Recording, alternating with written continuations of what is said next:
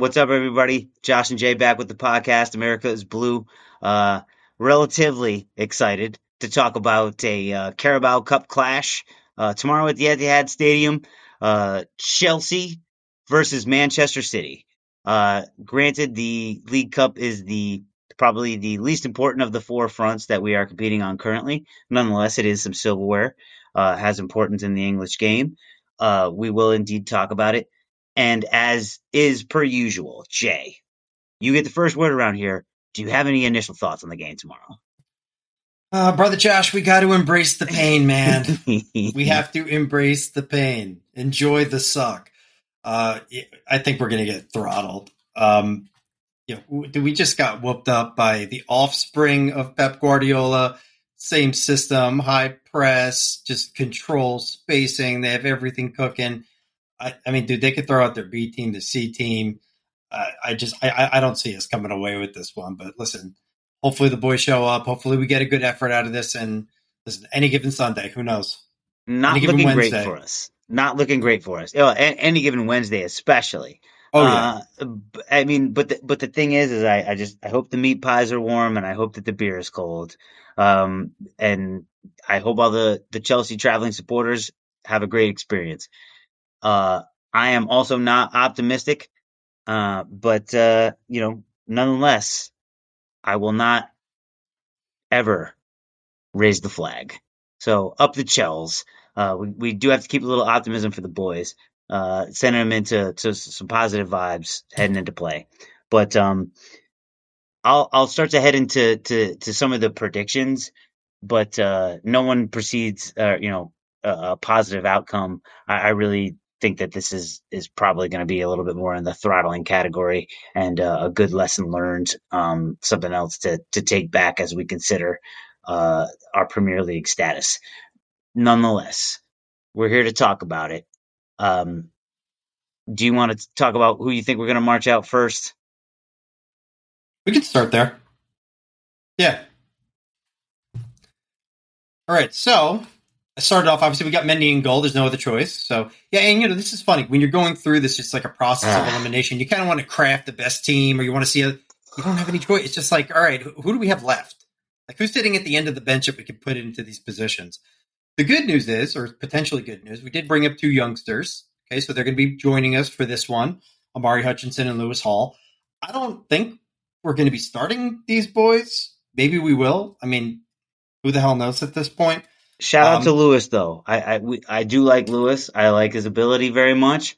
If there's an opportunity for him to get a little time on the pitch, this would probably be the time to do it. I just don't imagine it's going to be under the greatest of circumstances. It's impossible to read what's going on here. Like obviously our game against Newcastle for Premier League, that has far more importance than what we're doing tomorrow. Indeed. You don't want to get guys hurt. Everybody's got their eyes set on the World Cup. So, I mean, what do you do if you're a manager who's struggling, trying to find form? I don't know what the hell to do. But listen, I put together a lineup.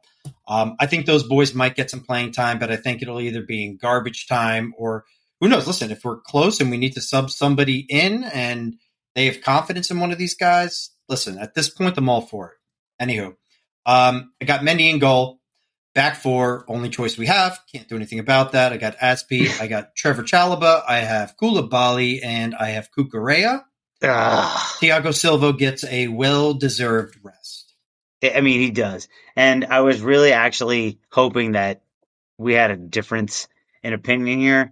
But after the not quite frankly very careful consideration, it was the literal consideration of who we have available. I have the exact same back four with Mendy in goal, because in this war of attrition, in this war of attrition, well, that only means that we're only going to get 2 out of the 5 correct when the lineup sheet comes out.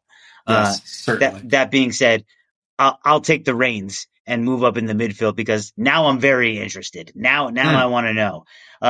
I'm actually going with a midfield base of Zakaria and Carney Chukwuemeka, if he's healthy.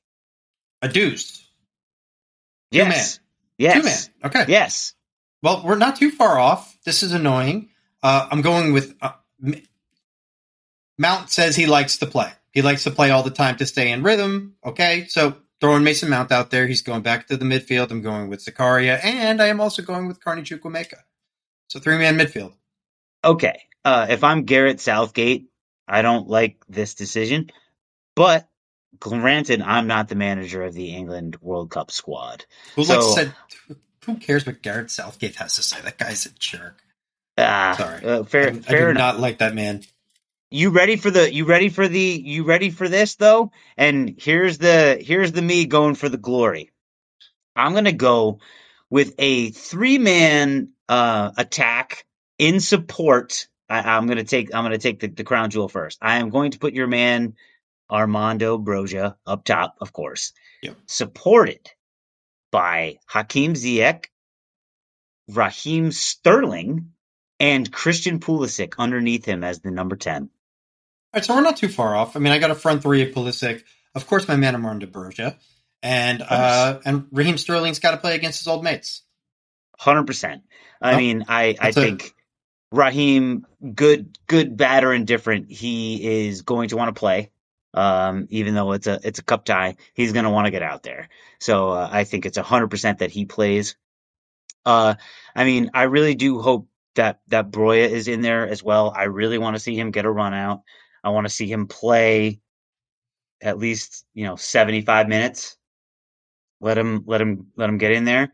And yeah. quite frankly, as a United States men's national team fan, I have some interest in Christian Pulisic getting some minutes heading into the World Cup. I'll take him in the Carabao Cup. I'll take him wherever I can get him. I mean, So I was really, really trying to find a place for Ruben Loftus-Cheek in this team, but I just couldn't find a place for him. I'm joking. I I don't did think he not want. deserves a place right now, quite frankly. I was totally joking, dude. I hope to not see Ruben for a very long time. And this is not a knock on Ruben personally. It's just it seems like he hasn't been meeting some of the requisite standards that we expect, as certainly as it pertains to success in the Premier League and in high, European competitions like I don't know the Champions League. Dude, he's been with their team for a very long time. About 106 He's years, had I think. so many opportunities under different managers, under different regime. He's just not up for it. He's got everything you want in the skill set. Like he's a big man. He's fast. He's good with the, but he just doesn't get it done.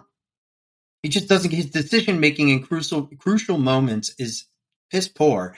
And even when we've shipped him off and he's played at other places, he's been pedestrian there as well. So, again, I know we're lacking bodies. We have to try to put this together, try to keep guys fresh. I totally understand that. But in a big game, I really don't. I'd rather see Carney Chukwuemeka out there. I'd rather give a guy a chance to see what they've got rather than going back to the well to see the same thing that I know what I'm getting there. I could not agree more. And, this isn't a knock on Ruben because he's an elegant footballer. He really is. But it feels like he's playing with a royal scepter in hand rather than, trying to get his uniform dirty. And last time I checked, midfield was a gritty position of being scrappy and physical and tough and decisive. And, you got to be a little angry in there sometimes. And he just doesn't seem to have those type of traits. The stick-to-itiveness, quite frankly, the anger, the hyper competitiveness that doesn't ooze from Ruben Loftus-Cheek. Elegance, sophistication, ease on the ball, sure, but those things do not a champion make necessarily. I just don't think he's good enough. Just flat out don't think he's good enough. I don't think he's going to be wearing blue for much, much, much longer. And with that, I want to share something with you, which I did not mention earlier. And this just speaks to more. We've been really excited on recent casts. We've had a lot of news about the club, about how Todd Bowley's building out the front office, about what the vision is about the satellite clubs and how we're going to bring in and develop talent. And I am still 100% on board with all of that. I'm excited about where our futures, what that's going to look like. As things stand now, are you familiar with who Simon Phillips is? Fill me in. All right, so Simon, there's very few people in the football journalism realm that I like to pay attention to, mainly because every little dramatic thing, any little whim, just gets blown out of proportion. Right? Sure. Simon Phillips is a fairly dedicated Chelsea writer who tends to keep things fairly straight and narrow. So this was reported and says this is from a top source. A lot of the players are just unsettled at Chelsea. Some are unhappy with life in London and at the club in general. Some want out immediately, which we already know. Some of the older players who've been here a while are frustrated with staff constantly changing. So, you know, change is a common man. And I don't think it's a bad thing. I think it's going to be a painful season. We're going to have to grind this one out.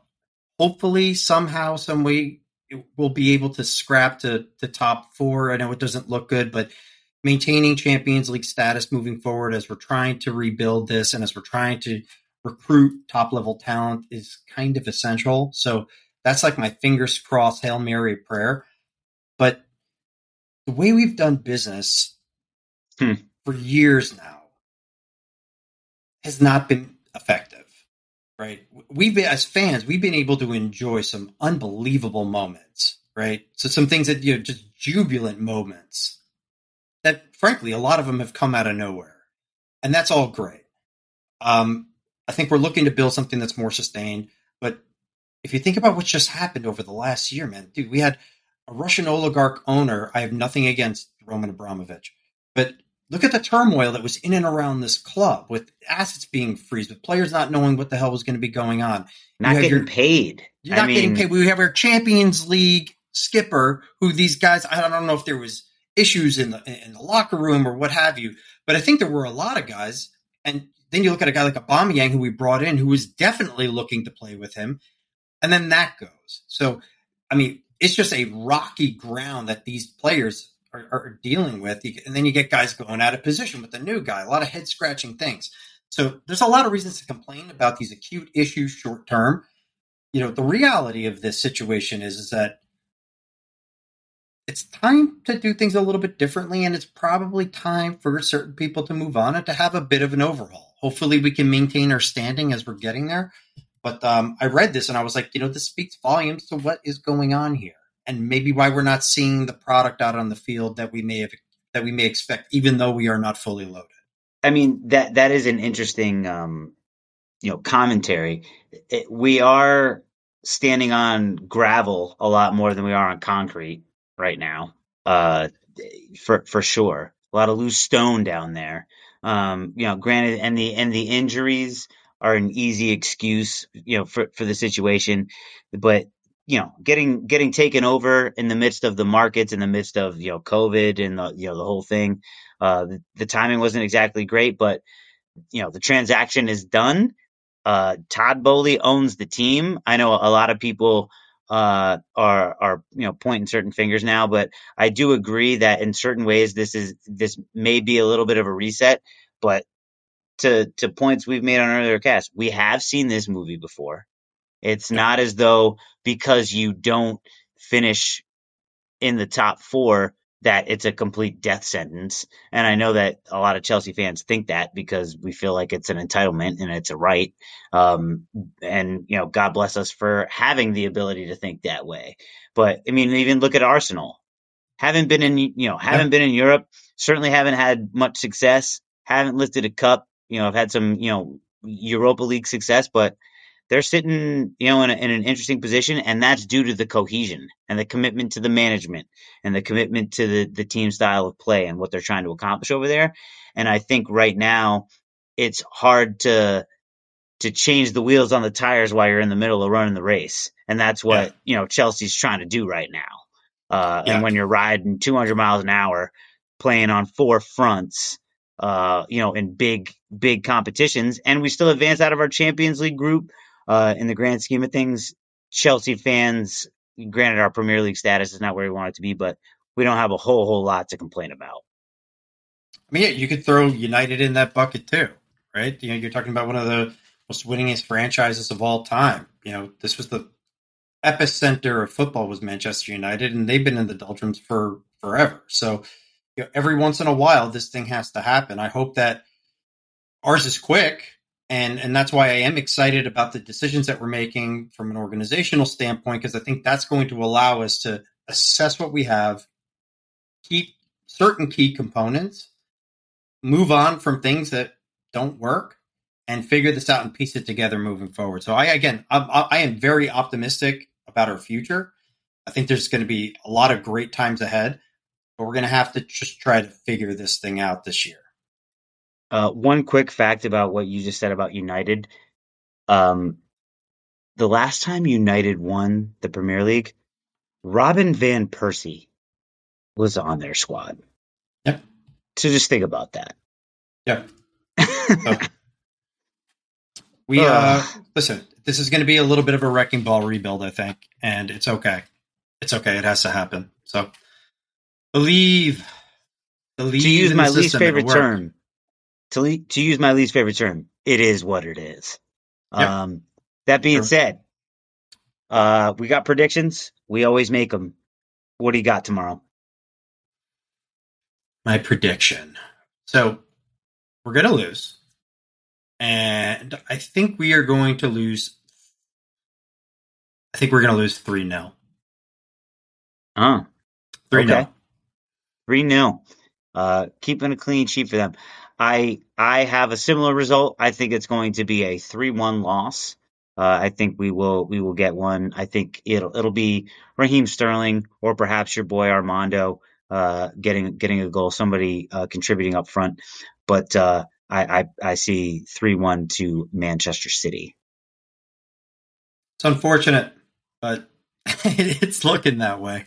It's It certainly is, looking that way. but you know what? Whether we're lean or we're sitting pretty, I still love the football club just the same. It's hard to talk about things that are difficult because no one wants to see their clubs falling on hard times. But that's what the Premier League is: bumps and bruises. It's a very difficult place to be unless you got that oil money, and right now we're dealing with some of that American cash. So hopefully, Chelsea can continue to build off of the success of some of the other bully-led organizations and lead us back to the promised land. But if you've got anything else to say, Jay, say your piece now. I think we got through it, buddy. I think we are Yeah, good. pray for the living. So everybody, we certainly appreciate the continued support. Thank you for everybody that's listening to us. We appreciate Chelsea Football Club. Up the Chels. Have a great night, everybody. We'll definitely be back with another review of the game tomorrow night, and we'll talk to you then. Have a great night. Thank you.